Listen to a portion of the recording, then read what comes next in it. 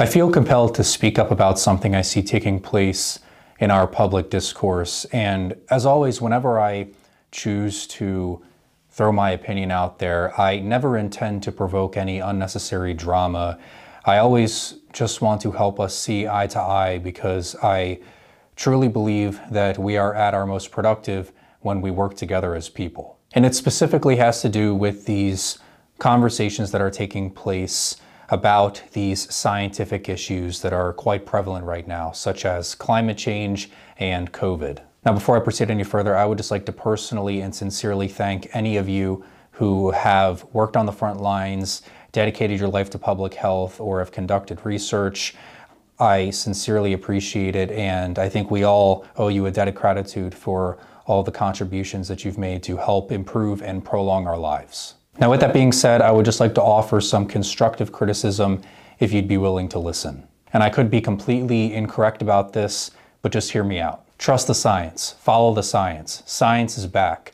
We hear these phrases all the time as if they're being played on a broken record. The term science is often being put up on a pedestal, in my opinion, and our leaders see it as something that we must aspire to achieve. Where I think it is more useful to see science as an ongoing process rather than a goal. Many of you in the scientific community or professionals will often encounter people who you believe to be gullible or misled by conspiracy theories or misinformation. We hear these buzzwords all the time. And when I observe these interactions on mainstream media or social media even, it just doesn't really seem like you're using the correct tactics to actually convince people who you believe are not using science as the basis for their views. When you present yourself as this sanctimonious figure, you come across as quite condescending, and I don't really think that it helps your cause. I just think it would be more effective if you would empathetically articulate your position to the skeptic instead of trying to belittle them and call them names, because I don't think that regardless of what conversation you're having, that gets us anywhere. But if we take a step back for a second, what do we consider to be scientifically accurate? Well, if it's based in evidence, right? And evidence comes from data and statistics, which comes from researchers. How do we know if the researchers are credible? Well, if they have credentials. And if most scientists agree, then we consider that to be truth. But my point is that everything comes back to individual human beings who are inherently biased. It's how we're programmed psychologically. And I often hear scientists who say, well, my views are based in nothing but science, and I've completely removed ideology. Now, with all due respect, I think that is incredibly difficult to do. I think it's always possible to cherry pick data and present it in such a way that confirms what you believe in. I think that there's a stigma now against indulging views that are unpopular, because if you do and you speak up about it, you'll be eviscerated by the mainstream scientific community and you'll be denounced as an uneducated conspiracy theorist. And I think that that stigma is really what is driving us apart, and it is undermining scientific integrity. Earlier this year, I was recording more frequent episodes of my podcast, and I remain incredibly grateful to all of the guests that I had on for being very generous with their time and, just helping out someone like me who was trying to start a podcast from scratch. But one of the guests I had on, we were talking about climate change, and this is where sort of this all sparked from. I was reading off some statistics to him and playing devil's advocate, basically. And after the interview, which I, of course, omitted from the finished episode, he said, yeah, while you were reading those statistics, I kind of half listened to them because I never heard of the source before. I was completely baffled by that a scientist would actually say that. And it made me ponder for a moment, what other statistics has he half listened to in his career? And I just don't understand how you can claim to be an objective scientist if your mind is not open enough to listen to every single study that is out there. We shouldn't be belittling asking simple questions. It is the very basis of science itself. You develop a hypothesis and you repeatedly test it and scrutinize it to the point where you can see how well it can withstand all of that scrutiny. And if it handles it well, then that may be an indication that you have achieved scientific truth. I think we've gotten to the point where the line is being blurred between conspiracy theories and scientific truth. Because of course, there are claims being made that are more scientifically accurate than others, and yes, conspiracy theories do indeed exist. But the line is being blurred to the point where if you ask basic questions, you are being lumped in with the microchip depopulation Great Reset conspiracy theorists. All I'm saying is that as scientists and anyone in general who holds an opinion, which is all of us, we need to leave the door open to the mere possibility that we could be incorrect, or what we believe to be true now could be proven wrong in the future.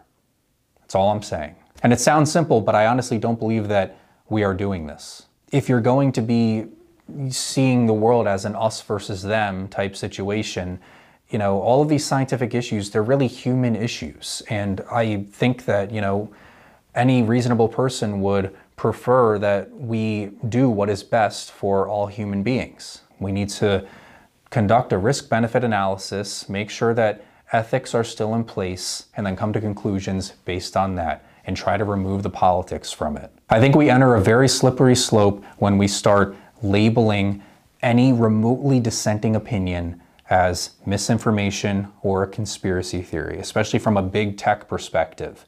Like, you know, if you mention the word climate change, there might be a banner below a YouTube video, you know, laying out all of the science, and you're not allowed to dispute it. And if you do, or if you say, for example, have a slightly different perspective where you say, yes, climate change is a threat, but I think that we should use this set of steps to proceed and reduce emissions rather than banning X, Y, and Z.